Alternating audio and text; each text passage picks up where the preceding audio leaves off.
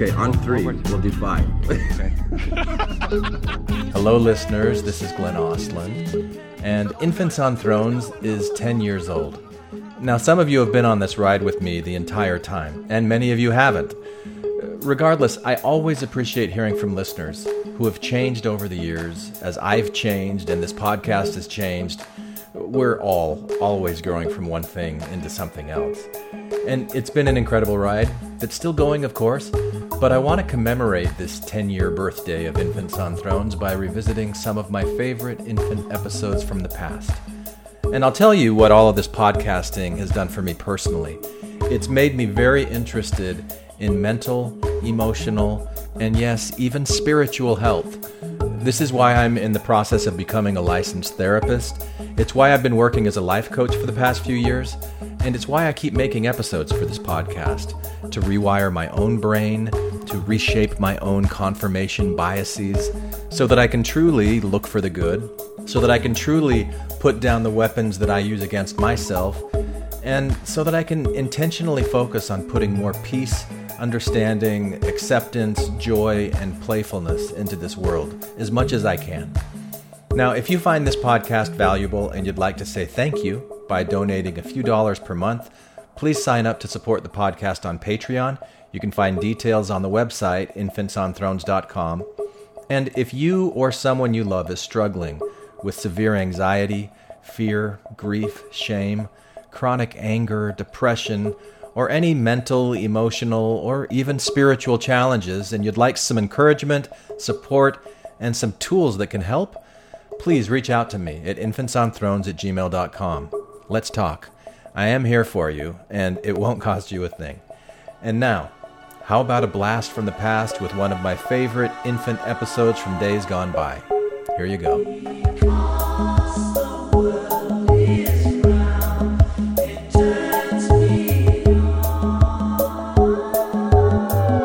This is Infants on Thrones. Baby steps. You want someone to preach to? The philosophies of men. I like magical toys. You want religion, do you? Mingled with humor. I don't believe in them. There will be many willing to preach to you the philosophies of men mingled with humor. We are evolving. Baby steps. You can buy anything in this world of money.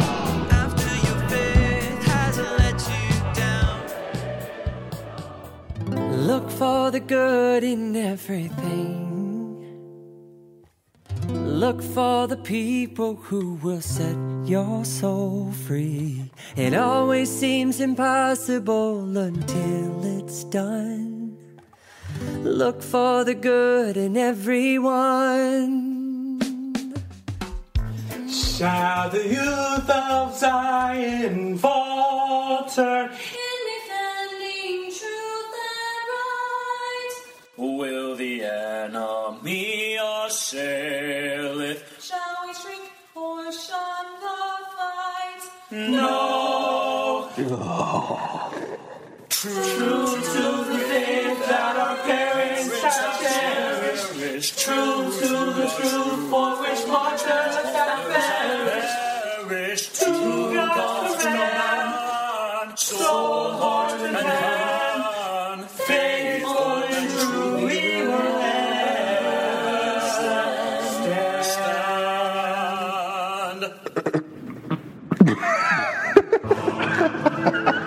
This is Infants on Thrones.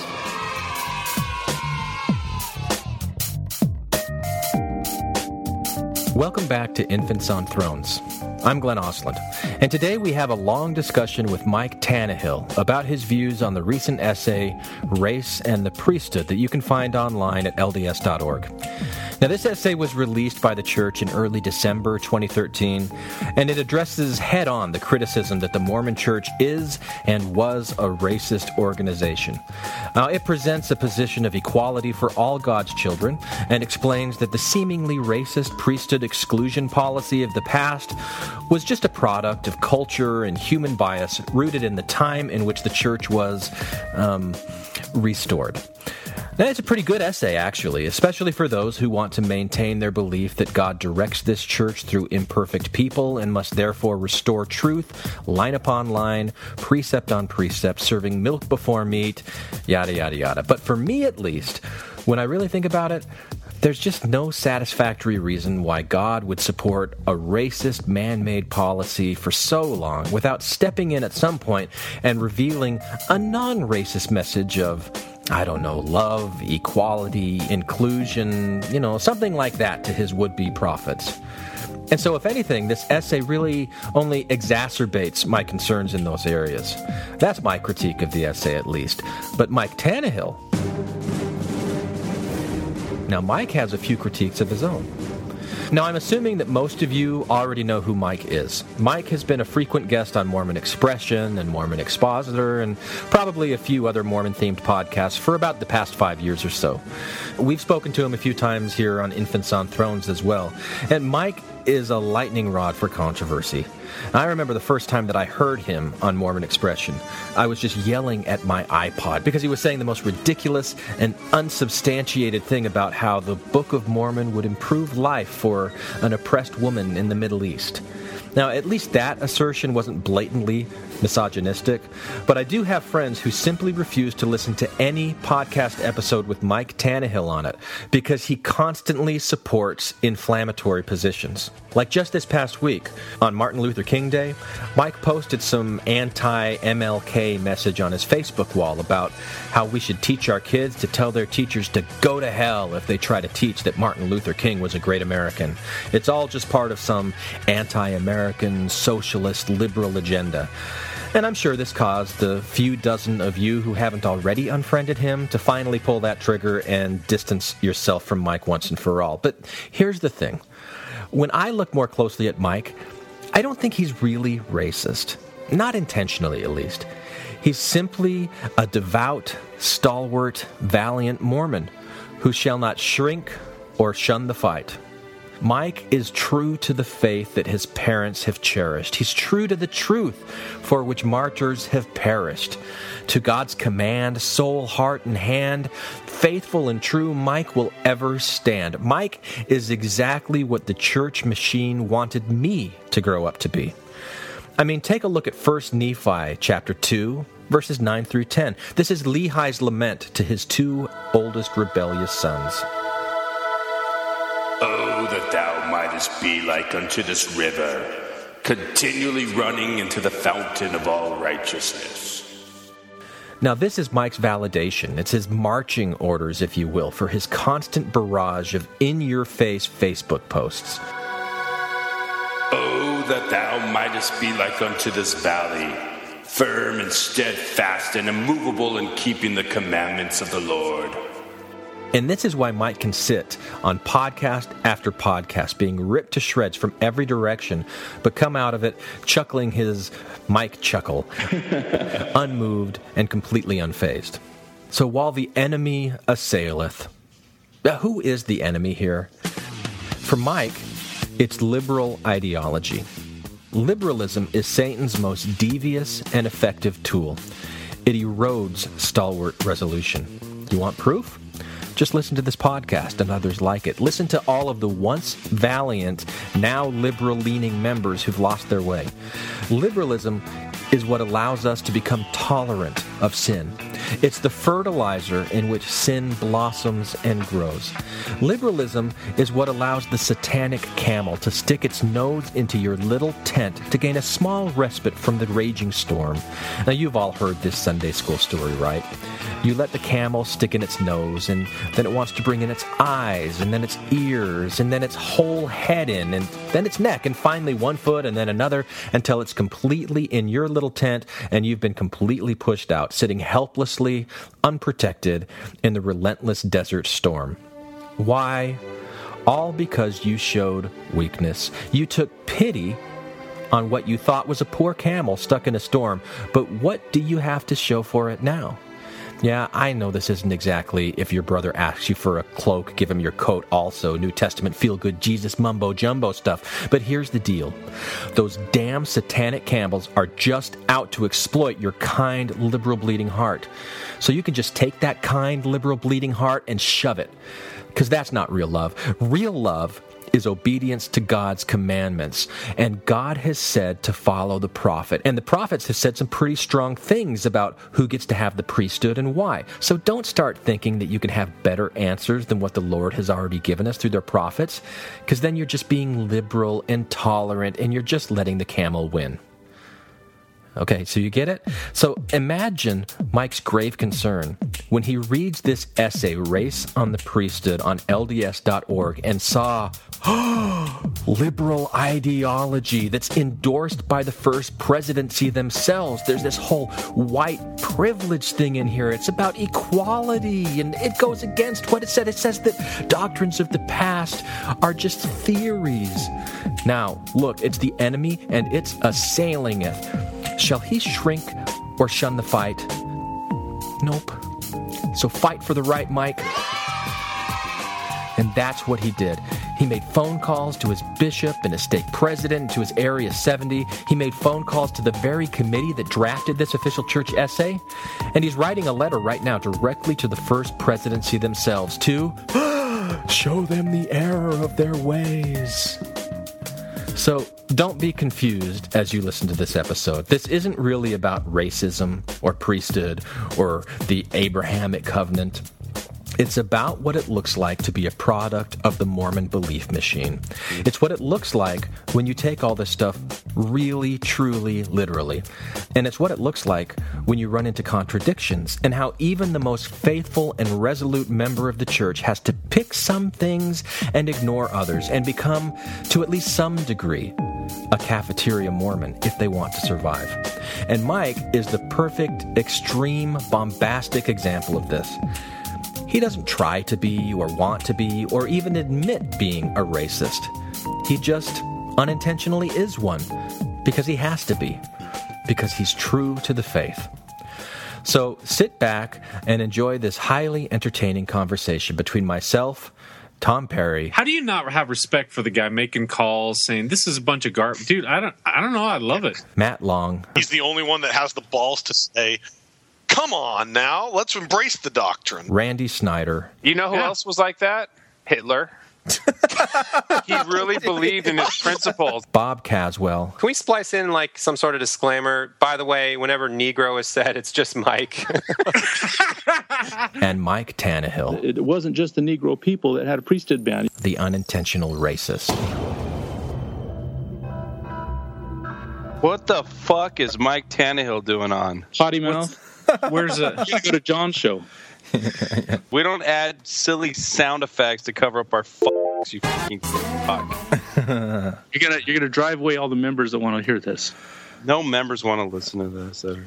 So Mike's able to jump on right now because his wife is at Relief Society, and he's able to do this under the radar because she's really. So don't tell her. So don't tell. Yeah, she doesn't listen to the podcast or any. I get my patriarchy when she's gone. Yeah. So Randy. Oh yeah. Just say fuck a lot so that Mike's wife won't listen. He already did. But yeah. So Mike's got 3 issues with the recent article on race, or the new position in the church on race in the priesthood. So, hey, Mike. Yes? Tell us what's going on with this whole race and priesthood thing.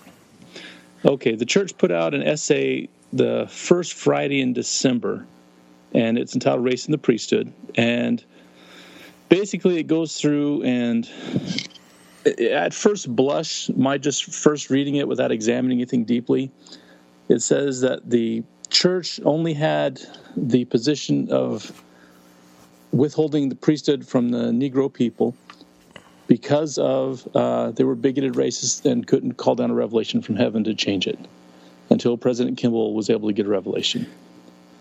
And that, to me, was just horrible. And so I just looked at it a little closer, and I've got 3 real issues with it. Do you want me to go through them? Yeah. If they're short and concise, you bet. Okay, the first one is that they use the phrase white privilege to say that the reason for the ban was because, racism, America's a racist country, blah, blah, blah. White privilege comes from what's known as critical race theory. Critical race theory comes up out of the civil rights movement, and those who didn't think the civil rights movement went far enough really wanted to ingrain the theory that white people are racist and all this into the American legal system. And so you see the phrase white privilege popping up around to say that America's always been racist and our laws have always held black people down. This is a quote from Emory law professor Dorothy Brown.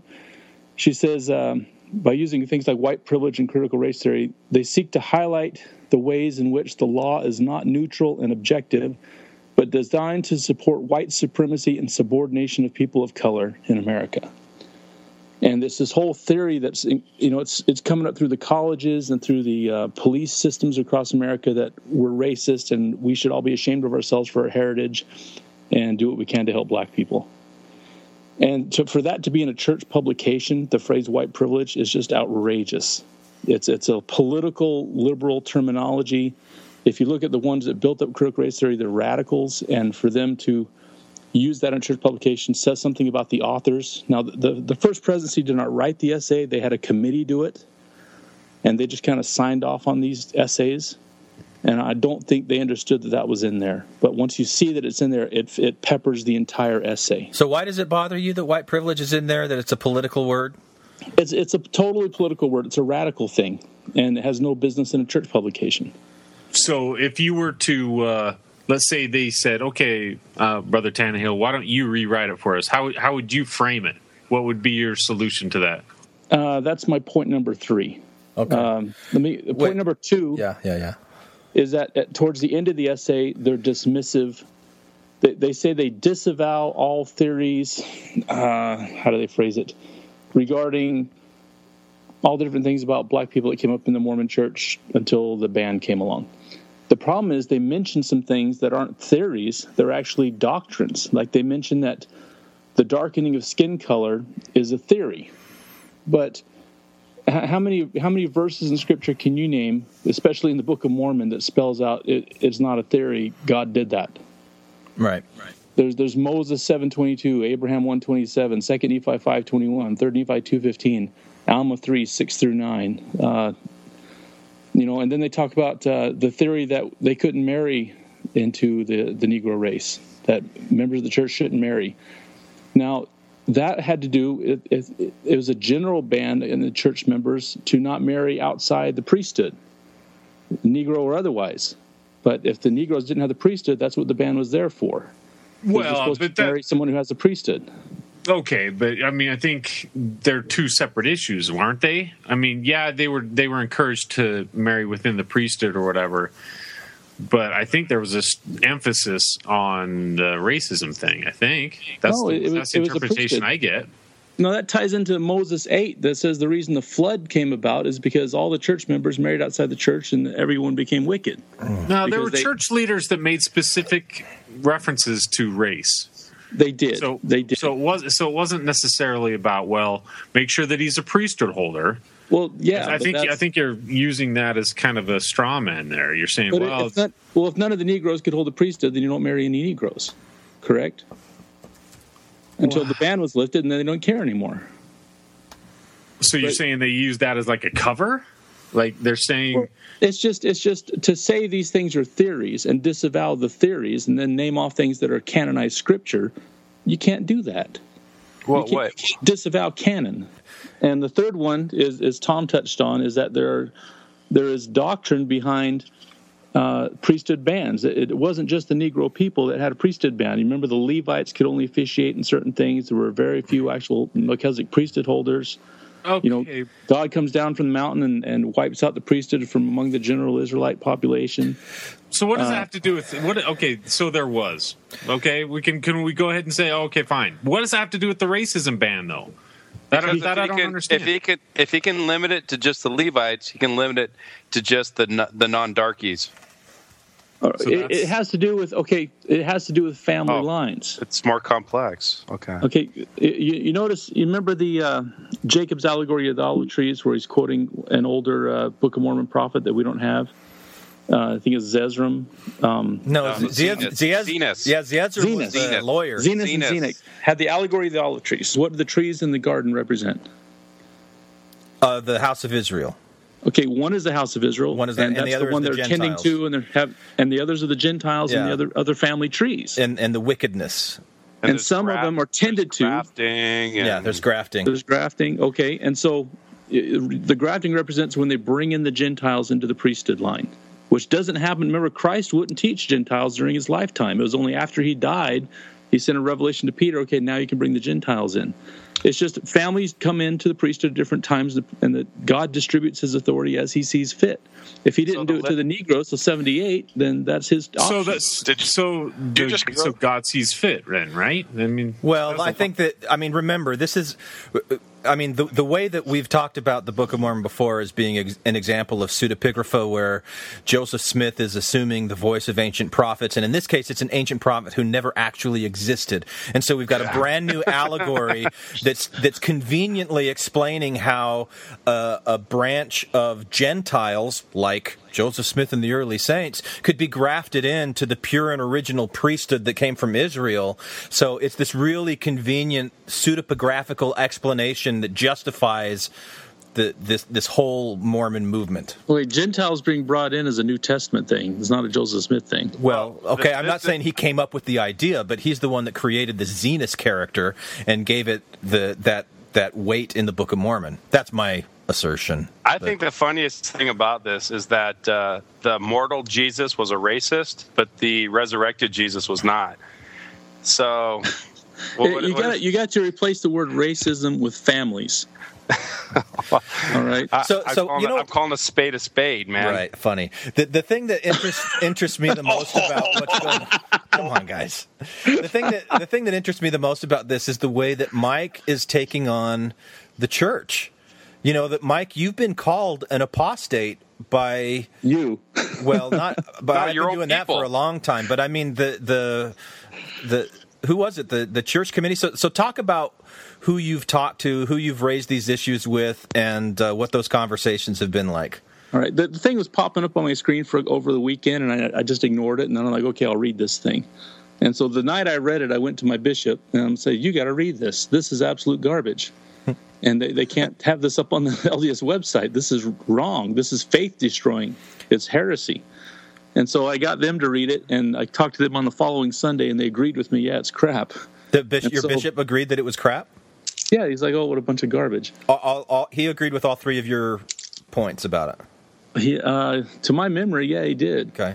So I couldn't get a hold of my stake because things were busy. It was over the holidays, really. But I did, as soon as the holidays were over, like first week of January, I called my 70. And I called him and said, can you read this and look at these things? He said, sure. My 70 called me back that night, and we went over him. He sees wiggle room with the thing where it says theories. And I'm like, they can't play with speech like that. He's a 70, Mike. But he saw my points. But he made wiggle room, though. He essentially said, "Oh, come on, Mike." Well, he said, "This is from the brethren." You know, the brethren signed off on it. It's signed off on. Was his attitude. Well, because I mean, I guess that they would be expecting that you would sustain the brethren, and here you're challenging them, and you're saying that this is heresy that they came up with and put on their LDS.org website.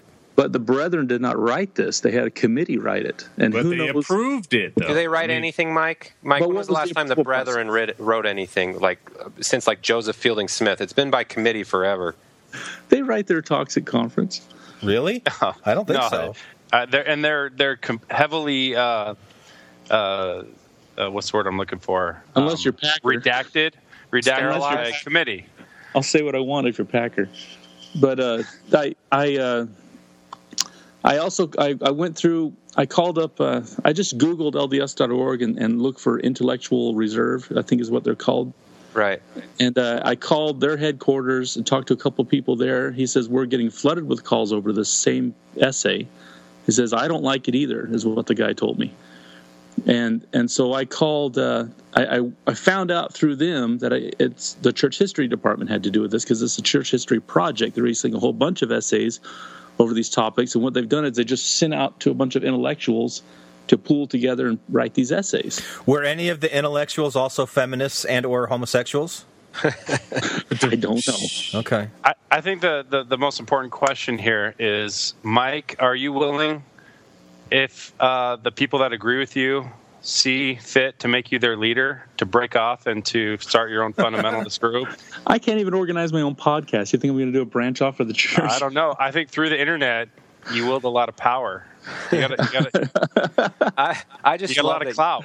I just love that you can joke about it, Mike. That makes my day, that you're not like, frustrated or really nervous or because most people would be not in a position to talk about stuff like this so openly, and I really admire that about you, because this is serious business. And my theory here is that everyone's playing each other, because it seems like every time you've told me how somebody feels about it, they're giving you like the diplomatic answer of like, oh yeah, I agree with you, but my hands are tied. And then you call somebody up, oh yeah, I agree with you, but my hands are tied. And like, I think it's just that most people have a certain sense of apathy when it comes to the church having to comply with modern standards of civic sort of things, and they just do this over and over again, and you're the only one who's like, hang on guys, back the truck up. What are we doing? You know what, Mike? It's time for you to pull out your javelin and make things right. Nice javelin. But Mike, didn't you get into kind of a yelling match with one of these guys from one of these intellectuals? Yeah, I two of the higher ups at Church History Department. One guy was Tom, and I think the other guy was Craig or something. I can't remember exactly. But they're like, well, you got to support the brethren. You can't just... And I'm like, wait a minute. White privilege is a political term. You can't use that in church publication. And he tried to tell me it's not a political term. But if a simple Google will tell you who wrote critical race theory, where it came from, the radical organizations they spin off of. White privilege is just another way of saying critical race theory. And he's trying to tell me it's not a political term. And I'm like, also, what am I supposed to do? Rip Alma chapter 3 out of my scriptures? Or Alma chapter 3 directly defies your essay. And he agreed with you. Is that right? He agreed with you. He did. He said, you go ahead and rip that out. He was laughing as he said it. But it was heated at that point, and we're just screaming at each other over the phone. Incidentally, did anyone else grow up in the Mormon Church with seminary teachers recommending that you staple Songs of Solomon shut in the Bible because it's useless and it's kind of apocryphal and it's not? My bishop president said just rip it out. Yeah, see? So it's not like this is unprecedented. It's just it's the Book of Mormon instead of the Bible. But okay, Mike, I got to ask you, so it sounds to me like the conversation turned from this race issue into criticizing the brethren issue, because it sounds like every time you'd run into somebody, they said you got to obey the brethren. That's exactly right. The two uppity ups at History Department were like that. They're like, you can't defy the brethren. So Mike, it says in D&C, whether it come from my mouth or from my servants, it is the same. So, Mike, I guess the real question is where do you get the size of balls to go and call all these people and essentially criticize the brethren? I mean, you go to your 70. I mean, you're doing pretty profound things as far as like an average believing Mormon goes. I mean, I don't see a lot of Mormons that would have the size of balls that you have to go and say, I'm going to make some phone calls and really try to set the record straight here. I snuck into my wife's, at night while she was still sleeping and took them out of her purse. And then I went and hunted down some phone calls. And I just got some phone numbers. I know some people online got me actually one of the author's names and phone numbers. I was actually able to talk to one of the committee members that wrote it. Wait, wow. You were saying that you snuck those balls out of your wife's purse? Yes. Yeah. Have you returned them to her? I guess she's wearing them right now. If she's check them in and out. She's out at Relief Society, and that's why you're. It's like a library card, and I just. Yeah. But here's what I love about this. Mike is me in 2007 when Prop 8 and Prop 102 in Arizona came out, when I said the brethren are wrong. This is wrong. Yeah. I've got scripture to back up my position. Right, sorry. Your fake scripture isn't any more authoritative than my fake scripture. Yeah. But you're doing the same thing. You had the same reaction. What you're saying is your personal stance on morality or doctrine is different than the brethren, so you're going to go with your own. So good for you, Mike. But Mike's not saying it's his personal. He's saying that this is church doctrine. This is what's being swept away. Well, the one guy that I talked to the author, and I mentioned the white privilege thing. He knew exactly what I was talking about, and he said, "Well, what do you mean? It's not just a theory. White privilege is real." And you're going, "What the hell are you talking about? This is a radical liberal ideology theory that's being pushed, and you're trying to use it to back up your stance on this church history essay." So, Mike, you can't say those things. So after you talked with these guys at the history department, then you talked with your stake president, right? I talked to one of his counselors because he was out of town. Okay. And how did that go? He said, "Well, I didn't get that when I read it." And I said, "Well, go back and look for these things." And I haven't talked to him about it since then, but he knows what I'm doing. And I got 2/3 of my letter to the presidency written. It's a rough draft. I got to edit it and write the last part. And then I'm hoping what I want to do is go to my bishop and my stake and my 70 and have them just say, "Please look at what he's saying."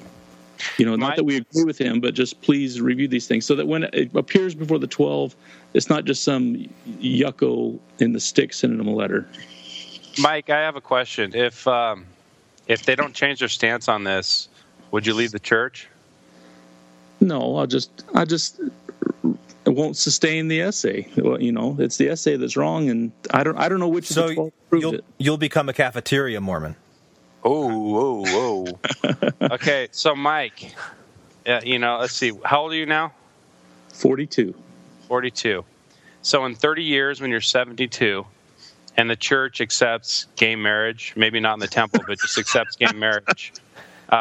Mike, you should have seen the writing on the wall. The church has loosened its stance on birth control, on women's rights, on blacks in the priesthood. The church changes with social, outside social pressures. It's just the way it's been. Polygamy. They should. I have it on good authority that the 12 have pounded the pulpit that gay marriage is never going to be accepted. Yeah, and they'll be dead. They'll be dead until they die. All of them will be dead in 30 years, Mike, and you'll be 72. Holland accepting it? Holland will be dead in like 10 years. But I don't know if that's going to happen or not. But you certainly had apostles pounding the pulpit about race and the priesthood and birth control. It wasn't that long ago that apostles and oral sex is no longer taboo in the Mormon Church. I got a copy of that Kimball letter. I got it on my computer. Yeah, but they don't touch it now. So, Mike, is this the first time for you, or what's different? Because Randy just listed literally 5 examples that for me are practically the same thing. But for you, this is the one that's setting you off, but all the other ones are okay? I sustain the brother on their stance on gay marriage. Well, I think the difference is this one's happening. What about on oral sex? This one's happening on Mike's clock. It's like when he's in the prime of his life and he's been used to it for 42 years, and now it's like, what the fuck just happened? Whereas in the past, you just read about all the stuff about oral sex and birth control. That was before your time, and then you just sort of, sign off on it because it's not your problem. It's that you didn't have to deal with it front and center like this one. Is that what it is? This one's so obviously in your face wrong that, what else can you do? Because you're so used to it the right way. But the other ones, you were never used to it the right way. It was just history books. So what do you think is going on, Mike? Do you think the church is, or this committee is trying to popularize the church, or liberalize, or make it more progressive? What's happening here? Is there something? It's hard to say. I don't know what the approval process was. I don't know how much of this they read, or did they all sit in a circle and read it as the 12 and read this essay and say, "Okay, cool, we'll all sign off on this," or was it just, one of the guys at the end of the night on his way out the door, "Hey, can you sign off on the essays the history department put out?" "Oh, sure." From what I understand is if they give approval, it doesn't matter whether it's short term or if they're just like, "Oh, you need a signature, I'll sign it." The Lord is inspiring them, and wouldn't the Lord? No, it doesn't work that way. The 12 don't stand around in the deluge of revelation all day long. But if they're approving something that's important that has their stamp of approval, you think the Lord's going to be like, "Nah, I'll just let that one slide. I won't intervene there." He'll strike them dead. But isn't this race in the priesthood clarification on LDS.org part of a larger series of the church addressing problematic issues? I mean, isn't there one on polygamy, and there's one they're adding other ones? So I mean, First what is Vision. this? Yeah, so, they did the multiple versions of the First Vision. So what's happening? Are they just trying to placate the masses? How do you see this movement in general, Mike? Well, they've been doing a lot of stuff with the history department. They're putting out like everything Joseph Smith ever wrote and big deluxe format, and there's all this history stuff coming out because they got like an army down there digging through the archives, finding fascinating things. Because it turns out Google isn't going away. And people, I don't mean to be, snide about it. It's people are finding it, and the kids in particular, youth. I call it the generation under ours, but it's not my kids. It's kind of the space between me and my kids. Those guys who are now kind of going on missions are finding this stuff, and it's destroying them. The number of kids that are leaving the church that from my home ward, I mean, are almost everyone but one of a certain generation have, and it's because of this. And so I think it's really more about being pragmatic, and they're also losing converts with this. What makes me want to cry? So when somebody gets the missionaries at their door, they teach them the first discussion, then they go online and Google, and they're done. Right. What made me want to cry is one of those kids looking up race in the priesthood and saying, "Oh, they can never call down a revelation because they were all racist bigots. Not until Kimball. Oh, what kind of church is this?" Because that's what it's saying. But you're right, Mike. You are 100% right, and that's what I said when I read it. I had a friend of mine who's a former bishop, who is a member of the High Council, came to me and said, "You know about this stuff seems like more than I do. Doesn't this say that they're all just racist bigots and they didn't have revelation then?" I said, "That's how I wrote it, so I'm interested that a former bishop and current High Council member read it the same way." So you're absolutely right, Mike. Now, I know for a fact McKay could receive revelation. How many testimonies did his secretary have where he'd come back from the temple about praying about a new apostle, and his face glowed like Moses was a testimony? McKay could get an answer from the Lord when he wanted one. And he prayed over this very issue multiple times. How do you know? You're giving an example that's unfalsifiable. He picked the right guy. How do we fucking know that? You're saying that's proof that he gets revelation. The people that worked with him is that his face glowed like Moses when he got back from the temple for praying about an apostle to call. Testimonials and anecdotal evidence are a recipe for promoting bullshit. Well, all I'm saying is to say that the actual essay says he got no answer when he prayed about it. But Hugh B. Brown did, and it turns out Hugh B. Brown was right. No, Hugh B. Brown is everything. But so, Mike, you think that McKay and others did get the answer, and the answer was not now. God was saying it's not time yet. Just be patient. Right. And the number, I mean, McKay and So your assertion, Mike, is that the ban on the priesthood wasn't about racism as part of the culture that these men were living in, that it was really God who was holding it for his own wisdom. That's why I say you got to replace the word race with family, and it makes perfect sense and lines up with the Abrahamic covenant and all these other things. What about the Brazilians? What about them? And it wasn't in like the Fijians, but anyway. No, the Brazilians were very complex. No, the Brazilians. It was initially the Brazilians were out, but then it turned out that, well, we've already kind of started down this road, and so we're going to come up with this arbitrary 1/16 on your father's side because it was the cat was already out of the bag. The toothpaste was out. So, I mean, they had that principle. They had that. They applied that at one point, and then said, "Meh, fuck the napkin." The napkin? Come on, Mike. It's a Spinal Tap reference. Oh, sorry. But I know there's a big issue with the Cubans as well. I know there's a letter sent to the presidency about the Cubans, and there was a big to-do back in the day when they wanted to take the gospel into Cuba. So Mike, why was God withholding it from the families, and family is better than race? Well, what is the blessing of the Abrahamic covenant to a married couple? Don't play that game. Just tell us. This applies because the blessing is that your children will always either hold the priesthood or have it made available to them. The opposite of that, which is the curse, is that you're cut off. They refer to them in the scriptures as the people of the half-empty baskets because they're not going to be able to pick any fruit from the tree. You see what I'm saying? There's no blessings of the gospel in their family. So is the atonement of Christ then dead for those people because they didn't have? No, the priesthood can actually become a curse if you have the priesthood and then you don't live up to the responsibilities. All the blessings of the priesthood are reversed. Also, the dark-skinned people weren't ready to live up to it yet. The culture they lived in would not sustain a righteous person. Just like in the days of Noah, God had to... They're in America. Black people were in America in the 60s. What about Africa? I don't really want to go down this path. Africa to this day is full of warlords. The church wasn't even in fucking Africa. It was in America. This goes back to the days of Noah. Yeah. That doesn't even make sense. That doesn't even matter. All right, go ahead, Matt. To be doctrinal, don't you have to? So is your premise that you attribute the curse to Ham?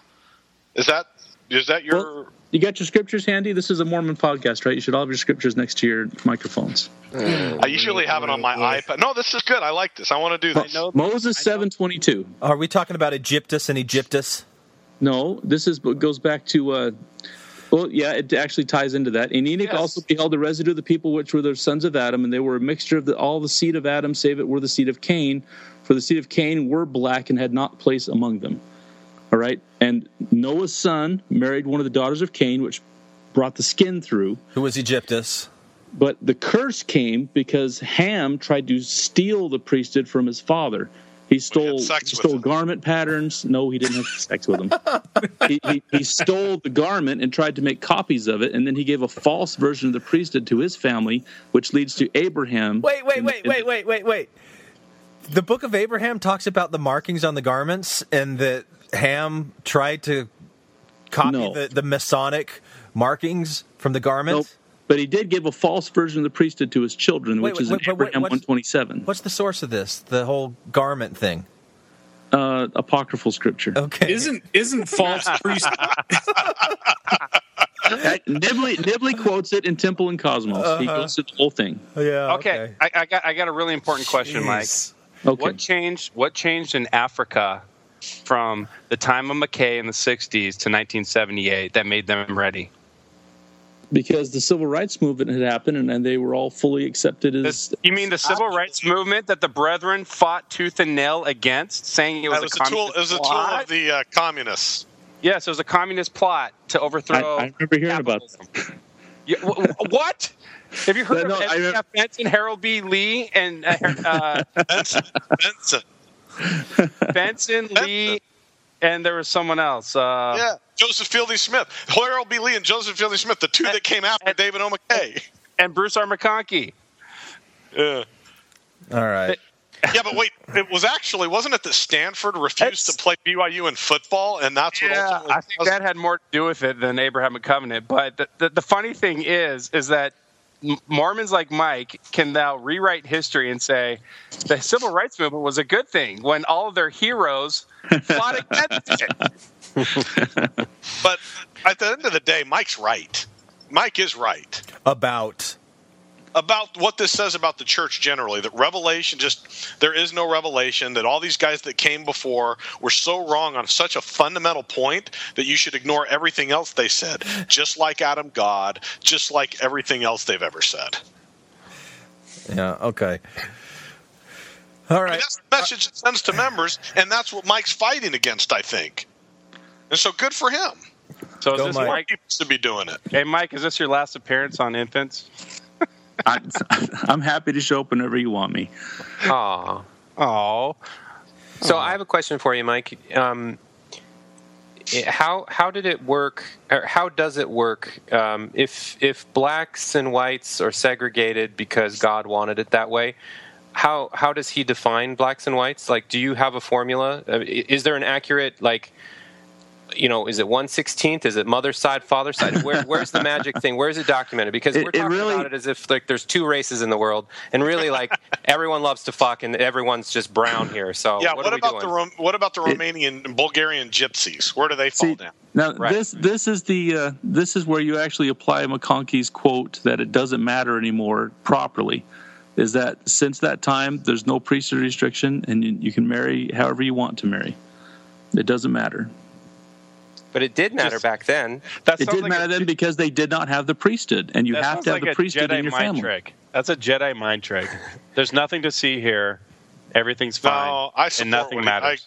Well, they're misquoting McConkie in the essay. They stumble and stupidly use his phrase. They don't quote him. They don't use his name, but they're saying the same thing, but they're twisting it in a way that's improper. But was there ever a formula? Was there ever a magic formula? Because nobody in their right mind believes that there are pure white and pure black people, and if there are, it's like an anomaly. It's a minority. Like there's always some white and some black in everyone. So like, where does that leave everyone? Is there? How do you document this for all those cases where it's mixed when this was actually happening? I have no idea.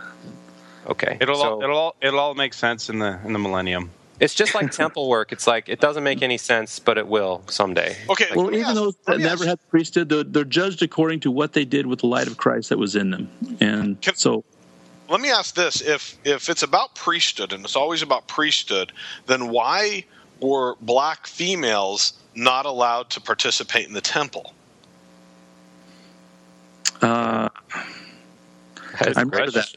That was the one that she actually crossed the plains from Nauvoo and came to Salt Lake and settled. No, not just her. I'm saying black women were not allowed to participate in the temple. That happened in conjunction with the priesthood, and they keep talking about a priesthood band, and that suggests though that it was more than that. It was a racist doctrine. It was a racist practice, rather. So why do we keep focusing on the priesthood? If that's true, how do we reconcile? Well, because they're ordinances of the priesthood. Well, I guess they could be baptized, but they couldn't be exalted.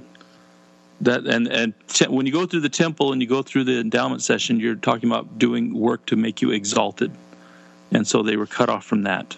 So let me continue this out. You'd agree with me doctrinally. Those that are baptized but are not sealed do have a certain role in heaven. You'd agree with that, wouldn't you? Right. Mormon theology really has no hell. We have outer darkness and three heavens. No. But if you're baptized and if you're actually valiant and you're saved to the point where you are baptized but not sealed, you have a certain role to those who are sealed. That's true, isn't it, Mike? You are. Yeah. Is that in D&C 76? 132. About your servants unto the Most High. It's 132. Is that what these men were trying to create then? Well, anybody that is not exalted becomes a servant. I mean, ouch, damn. So this now becomes even more racist than I originally thought. It doesn't just happen to the Negro people. It happens to everyone. If you're not exalted, you become a servant. But they don't even have an opportunity. It's if you don't enter into the new and everlasting covenant. Correct. Ouch. Section 132. Mike, that's everybody, just blacks. What about the pre-existence? Like, are those that are 1/16 black? Is it directly proportional? like were you 1/16 less valiant in the pre? Like, is it a 1-to-1 ratio? No, that is actually, when they refer to that as a theory in the essay, they're correct, because you can only tie that to two scriptures, and one is in Abraham when he talks about the what's the way he phrases it, to noble and great ones. So sure. You know, if there were noble and great ones, there were less noble and great ones. That makes sense. Then you tie that into D&C, I want to say it's in 88, where it talks about like clings to like, and he goes in through like 5 verses about how equal things cling together and stay together until everything's given a law. So right. You can assume that groups of people clung together, and that's how family groups came to Earth. Yeah. Whatever group you most associated with and were most like stayed together. And so they're making an assumption based on those scriptures that if they were cut off from the priesthood, that must be how they all were in the pre-existence. And that's not racist? It's a theory. I mean, that applies to, that's not just the Negroes, that's all people. That's all family lines. You can't just say it's just them. So is there any other, give me some more examples of other races that are in this same category, because you keep trying to generalize it away as if like you would say family instead. Anything you can say about Negroes in 1978, you can say about Gentiles at the time of Peter when he received his revelation, because all the Gentiles from Noah to Peter were cut off. Well, that's not true, because they're this hybrid. It's not like no, you can't teach them. If that was the case, then your analogy would make sense. But this is this hybrid of, yes, you can baptize them, yes, they can be in the church, but what they can't have is this piece which grants some sort of part of our hierarchy, part of the authority to make them really equal with everyone else, and that's what makes it racist, Mike. It's that your analogy is just false. Right. It's not like, it's like you can get partway there. It's like, there was a huge portion of the church's history where they could participate, but only in certain specific ways. And it's the old school model of the Gentiles was all or nothing, right? It's like, don't even talk to them, don't even teach them. So what is this middle ground that is racism that isn't the Gentile model? Well, I know in America they could get baptized, but in Africa they wouldn't even send people to go baptize them, would they? Am I wrong in that, or am I correct in how I'm remembering that? Well, I want to go back to what you said, though, about the time of the Gentiles and with Peter, because even at that time, only a certain tribe of Israel had the priesthood. The priesthood wasn't available to every Jew. The higher priesthood, yeah. The lesser priesthood was among the Levites, and there were a few high priests, but yeah, in general they couldn't. So you weren't even talking about a priesthood ban there. Well, it was a partial priesthood ban. They were cut off from the higher priesthood. Well, they were just cut off from everything. No, D&C 84 gets into it. Whatever. But I can tell you, my dad served his mission in Mexico City from 1960 to 1962, and he did have a directive that if he came across a black person, that he just don't even bother teaching them. And it wasn't because there was an all or nothing. It was that they just didn't want to have to deal with finding out how much black was in that person. And I got to tell you, my dad did not have a racist bone in his body, and he hated this doctrine all the way up until 1978 when he celebrated. Yeah. Yeah, it was a huge relief when it went through. Everybody was very excited. Yeah, because they were finally like, oh, my God isn't more racist than me. Finally. But even keeping to Mike's assumption that racism matters and it's bigger and it's not racism and it's families, and we convolute the definition and expand it and make it all lovely, white, and delightsome. Why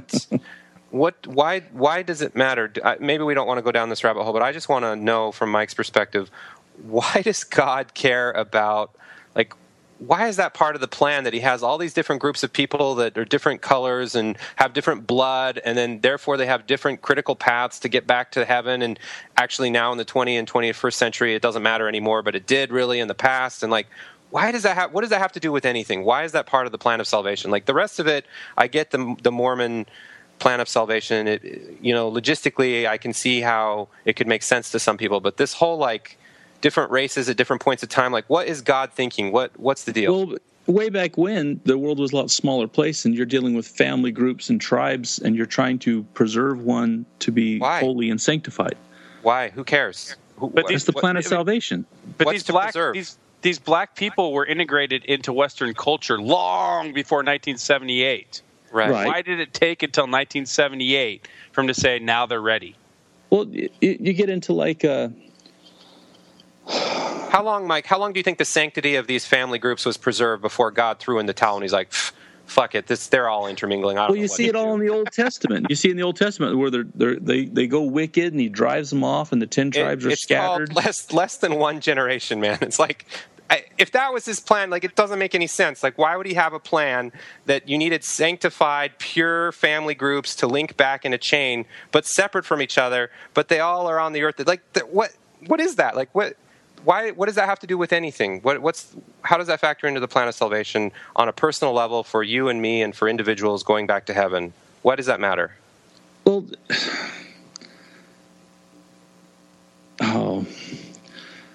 I can tell you that if your ancestors were members of the church, they have rights to call on in the Abrahamic covenant for you to be blessed and put in positions of authority to challenge you and make you to grow. And just look, for example, in the Book of Mormon story. The Lamanites were cursed. They wipe out the Nephites, who were the righteous, and then So God makes it so that the Gentiles come and wipe them out, and then they're blessed with Christianity here in America. But doesn't that go against one of the articles of faith that children won't be punished for the sins of their parents? No, because that article of faith only is just dealing with infant baptism and how the Catholics say, if your baby's not baptized, he's going to hell because of the fall. That's what that was about. But God, to me, it says the entire scriptural canon talks about how God deals with families, and some are cursed and some are blessed. That's everything you read in the scriptures is talking about. He's right. That's profoundly unjust. He does make sense. It talks about it like as a document that we accept as an aggregate form of historical things that might have happened. But like, what does that have to do with doctrinal? Like, I don't think, even as an active believing Mormon before I left the church, Mike, like the Abrahamic covenant and what tribe was this? Like, it just, even then, I just brushed it aside because I had no idea.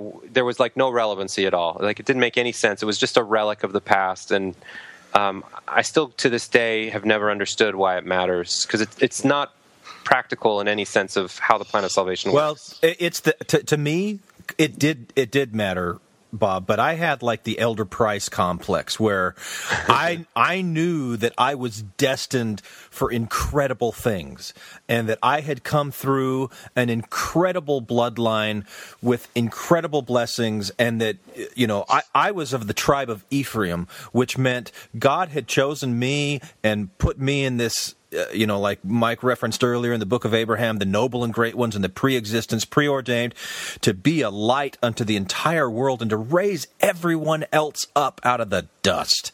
Why can't I be as eloquent as you, Glenn? Seriously. I love it, Glenn. That was like... That was beautiful. That was like that whole elitist, and we've had this argument before, Mike, that the elitist view that made me feel special and better than everybody else, that I started looking at and going, whoa, I don't want to be that douchebag.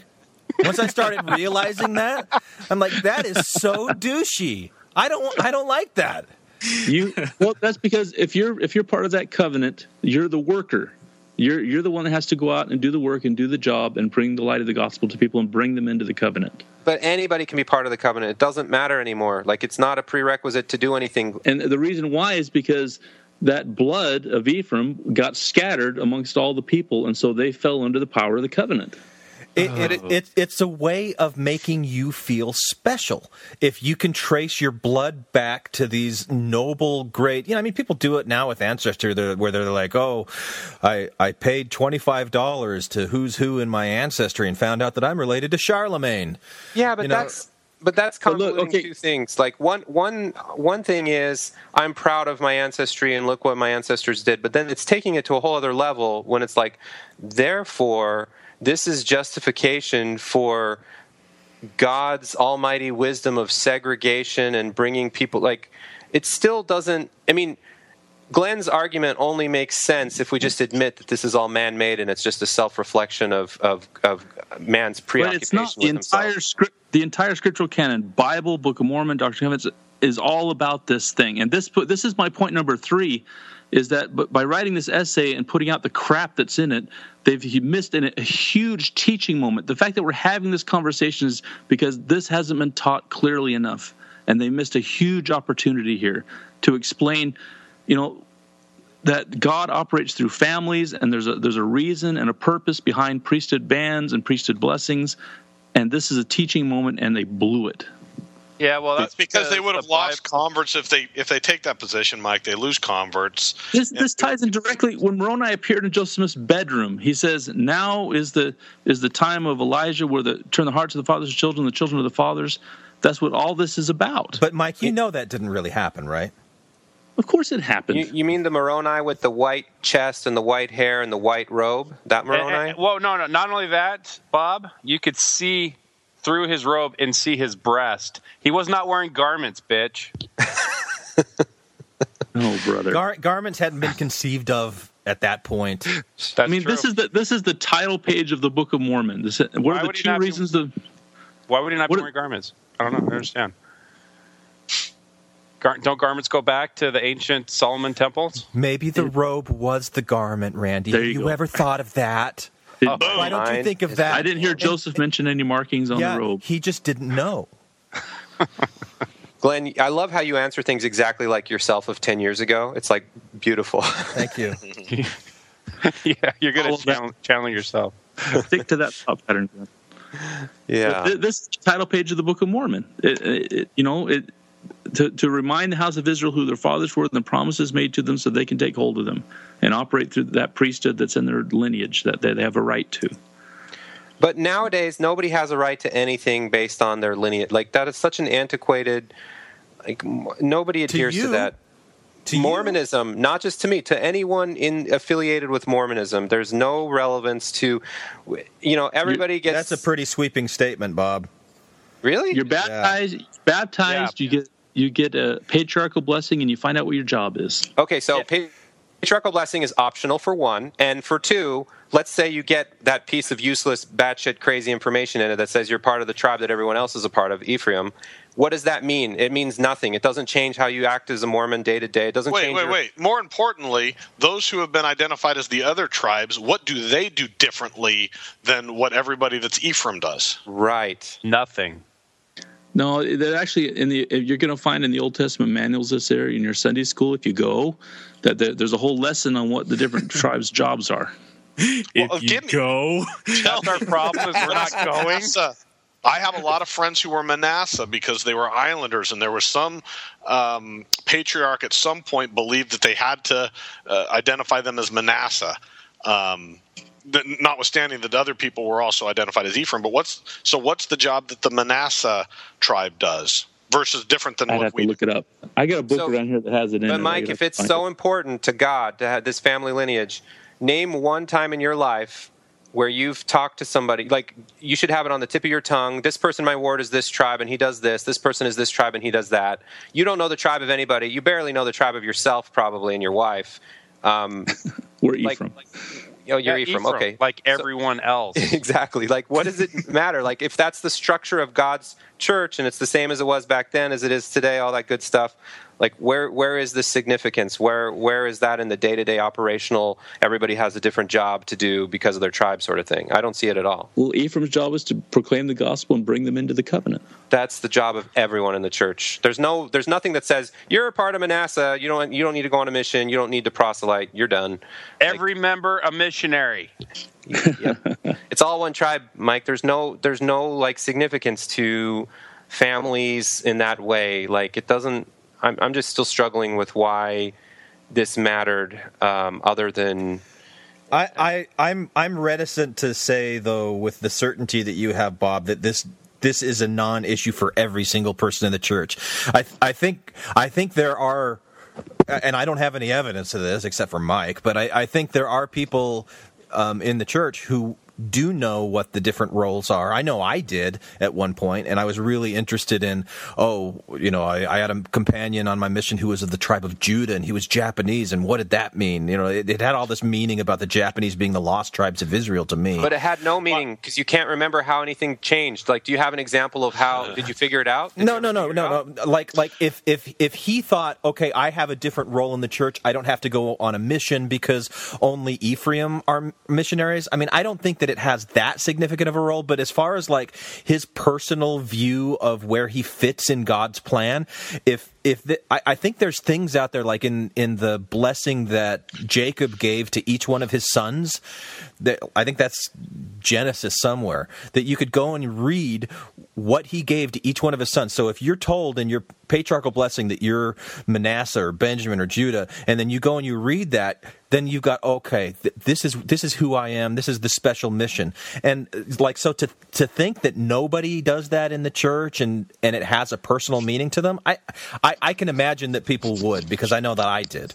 No, you're right, Glenn. I remember firmly believing that if anyone who was found to be the tribe of Levi would automatically become bishop. And I don't know where, there must be some source for that, but I remember believing that strongly. So you're right, at least to a degree. Yeah. And the ultimate goal is to have that patriarchal line and say, because I'm tied to him, like the reason so many people, remember the brethren in the early days of the church would be sealed to each other, because if one becomes the great patriarch and is exalted because if they're tied to him, gay marriage. No, if they're tied to him, at least they get to be a servant in that household. At least, it's these family ties and bonds that tie you to a household of exaltation. If you have the name of Christ on you, you get the blessings of Christ. If you get the name of this, the goal is for your family name to be tied to exaltation, and all those tied to you get to go with you. I'm sorry. I'm siding with Bob here.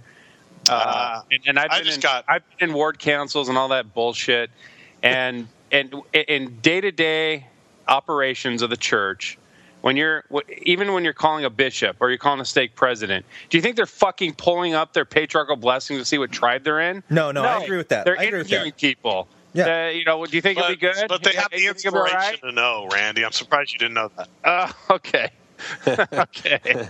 I think this is just summed up in one sentence, that this is just an outward reflection of a systematic way of everyone getting to think that they're special when they're all the same. That's like all this is. It's just like one big farce. It's like we need a system so that the lowest of the low, the highest of the high, all have a place and are all special. And it means nothing, but it just makes you feel but the special. system doesn't exist anymore. I mean, and that's what it.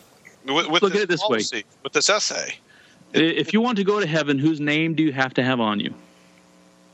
Joseph Smith's. Christ. Okay, you have to be baptized into the name of Christ. Right? If we're all to be Christ-like, then we should treat our names with the same respect we treat his, and have our names mean something, and have our family mean something. Christ. That's the goal. Christ is a Greek term. Yeah. So, like Joseph Smith understood. So do you believe this, Mike? Really, what you wrote? Yeah.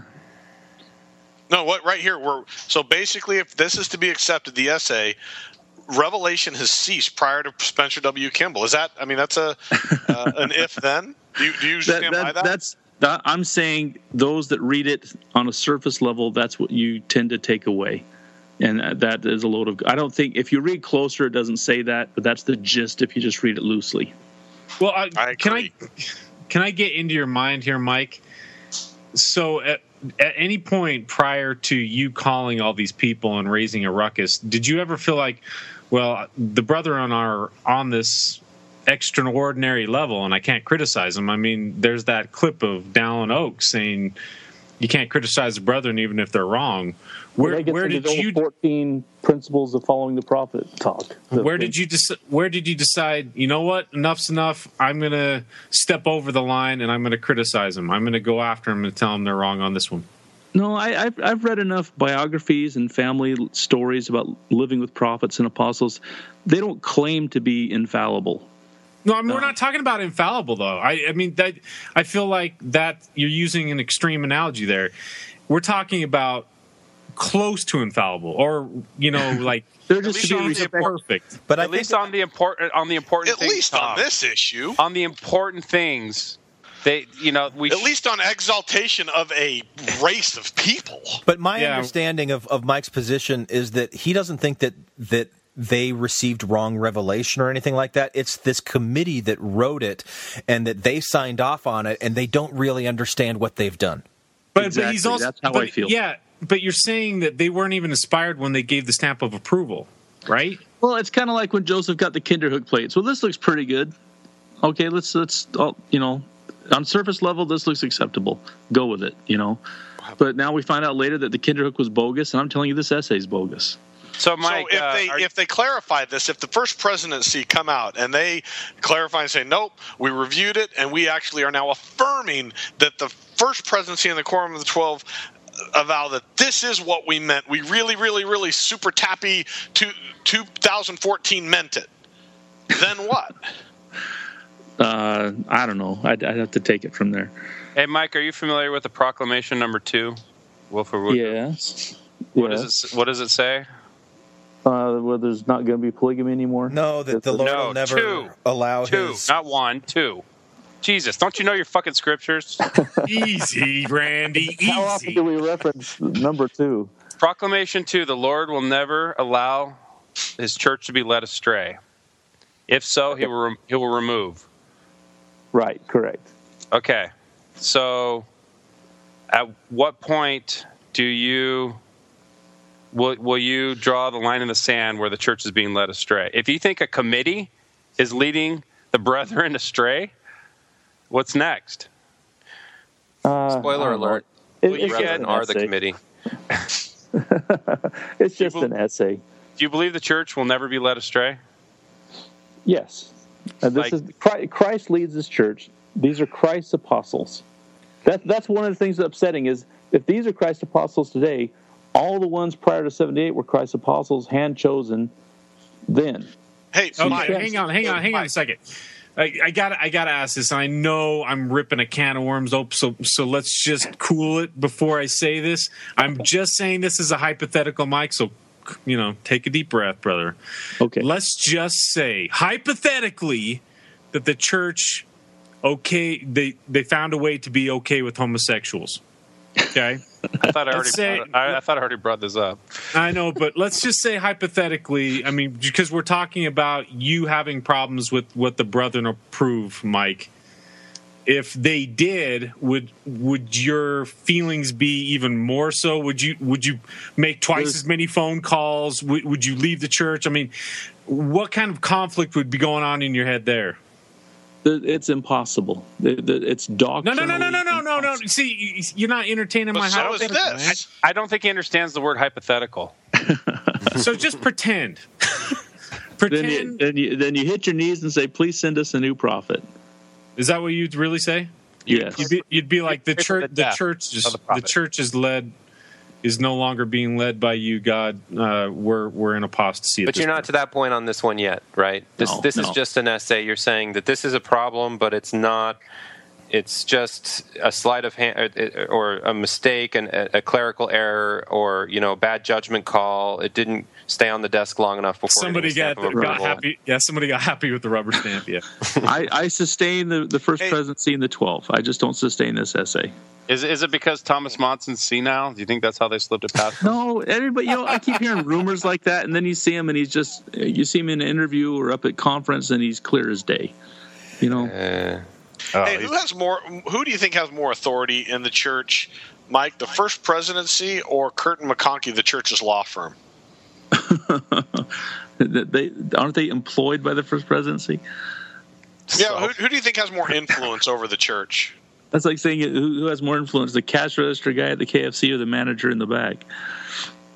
Oh, nice. I like it. That was pretty good. So which one is the cash register in the back? The lawyers are the cash register. Oh, okay. Yeah, right now the guy at the cash register, he's running the show. But if the attorneys write all the policies and all the, and this is the same thing, the PR. That's just a sad statement of the day. Is that when you have a large church that's global and everything can get picked apart, you have a message to get out, but then you have to run it through legal to avoid all the crazy people in the world that want to throw a lawsuit every time they turn their heads. That's just a sad statement of the day. But between the law firm and these essay writing committee members and the PR firm, where does the first presidency come in? Well, they direct. I wanted to say this. You put it in legal language. Oh, that's a problem, isn't it?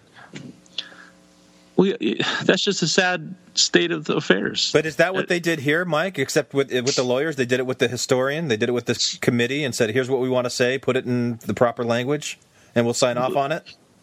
They really screwed the language up. Didn't they commission this? Yes, they commissioned it. By the way, for the record, I think Mike is just living in like a pre-correlated state of the church. Like back to Tom's point of like, how can you be challenging? And if you do go back, before David O. McKay, this type of stuff, which doesn't get very much press nowadays because the church has sort of buried it. But if you read real history, I mean, the brethren and even bishops and stake presidents were challenging each other on fundamentals like this all the time. And there was even wars at the apostle level, and just look at evolution as an example. I can't remember the apostle's name on either side, but then one won over the other. B.H. Roberts v. Joseph Fielding Smith. Yes. Wasn't Talmage involved in that too? Talmage was on B.H. Roberts' side, but B.H. Roberts and Joseph Fielding Smith were the two main guys. That's fun stuff to read too. That's enthralling. So, Mike, do you feel like correlation overall has been like a detriment? Because I feel like it's not your style, it's not the church. Like you're really like Mormonism pre-correlation. I don't mean to like put you in a box, but that's kind of how I think of you. And that's the most exciting books when you go to, like, especially in Utah, they have a lot of the bookstores, and you can find some great stuff if it's printed like pre-1950 or 50s and 60s. There's some good stuff, and it's just the simple gospel, and it's exciting. And then you get into correlation, and it's like we have to simplify everything, but also it's almost like whitewash it. Be too careful. Hey, did we ever cover, Mike, if this is doctrinal, how do you reconcile Joseph Smith's time and the fact that he did give blacks the priesthood? That's, maybe he got a good vibe off of them, and these guys are good, and go with it. If the whole point was the cultural aspect, are they living in a culture that the priesthood? Whoa! Cultural what? I thought we just got done explaining. It's about family. It's about lineage. It's about family. Right, a family is a culture. Right, but if there's an exception to the rule, Mike, then there is no rule. Like on this one, you can't have both ways. Let's touch on this. Why are women veiled? That's a great question. Why are they? Okay. Women are veiled. Of misogyny. No, you think about who stands between us and heaven is Christ. Christ stands at the veil. And he has prepared a place, and he is in charge of who gets through into that sacred place. Women are veiled for the same reason in the other direction. They stand between premortal world and our world, and they are in charge of the culture those people enter into. So where does the veil come in? What? That didn't make any sense. You pass in the veil between the premortal world and the mortal world. We call it the veil of forgetfulness, where we forget the pre-existence or forget the premortal world. I understood every one of those words, just not in the order you put them. The point is that the women are in charge. The men can seal and bind people in the priesthood all day long, but if the Holy Ghost doesn't ratify the work we do in the priesthood, it's useless. So women create an environment the Holy Ghost can dwell in. That's this whole family line we're talking about, is the families create culture for the Holy Ghost to thrive in so the priesthood can be effective. That's why they hide their faces. But let's go back to that guy, Elijah Abel or whomever that we know was given the priesthood. Why the exception? He's still part of that same culture, that lineage that you're talking about. He's living in Nauvoo among the saints, and he's one of the saints. Why can't any other black person use the same argument? Wow. Thank you. No, you know what? I appreciate that, Mike. Thank you for proving our point. Yeah. Well, what about that Manning lady that was living among the saints in Salt Lake and petitioned to the day she died to just get her endowments? I'm sure she was first in line after 78, and they ran her through the system. There's a whole book about her. Brigham was a total dick to her. Yeah. Joseph Smith was not racist. He was a progressive. For all his foibles, for all his Don't problems, you foul the name of that great man with calling him a liberal. Yeah, quit putting him up there. How dare you, sir? He was a total liberal. He was about free. He was about. I said he was progressive. He was not a liberal. He was progressive. Same poisonous language. How dare you, sir? Poisonous. that was pretty good. I think we beat this one to death. For how much I despise everything you stand for, I can't help but admire you taking on how many of us? 1, 2, 3, 4 of us. I hate Mike online. I hate him. I like the guy in person. I'm gonna be honest. Who doesn't love Mike? Who doesn't love Mike? It's true. You're standing in the middle of the ring while 4 guys are just kicking and beating the shit out of you, and you're just like, yeah, give me more. And he won't fall down. We're like, what's wrong with this guy? Why doesn't he just fall over? Except I do agree with him. I agree with his points. I think he's right that it is doctrinal. They can't back off it without just saying amen to the revelation and the priesthood of that man and all those men that came before him. Well, remember him in your prayers tonight. Anyone for the closing prayer?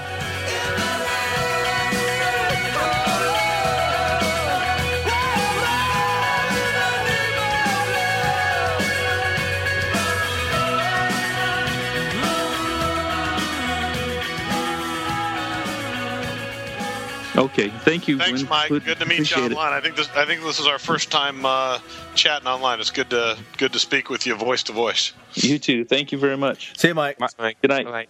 Good night. Night. Hoy. What Wow. a piece of work. He's man.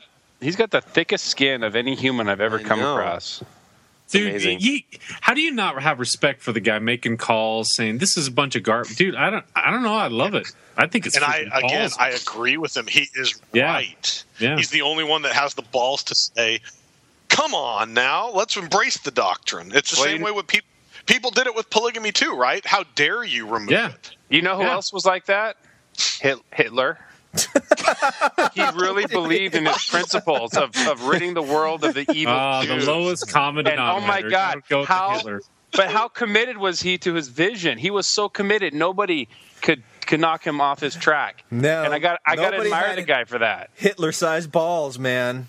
That guy had balls. Well, this is the first time that this whole servant thing kind of struck with me, with the that they become servants. But that's not what This feels like child's play to me. I've gone round and round with him with the homosexual thing. That is so much more egregious, man. Mike, it is, but he just is comes right. out swinging.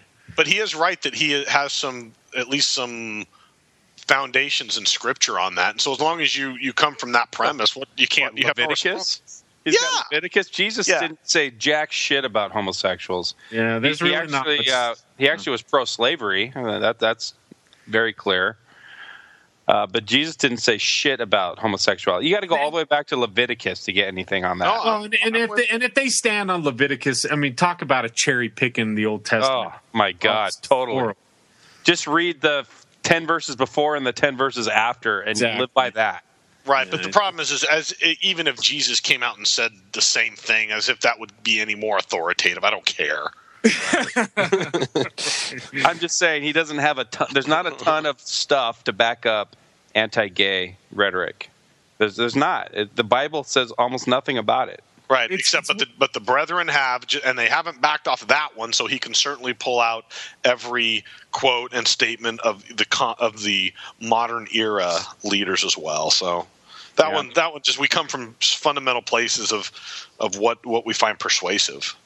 Yeah. How many verses in the Book of Mormon about homosexuality? None. Less than one. Nephi was a little gay. He was a little gay. Ha! Gay! Yeah, I saw the movie. I'm trying to think, having been raised to fabulous parents. But never mind. That doesn't work. Fabulous. Thank you for listening to Infants on Thrones.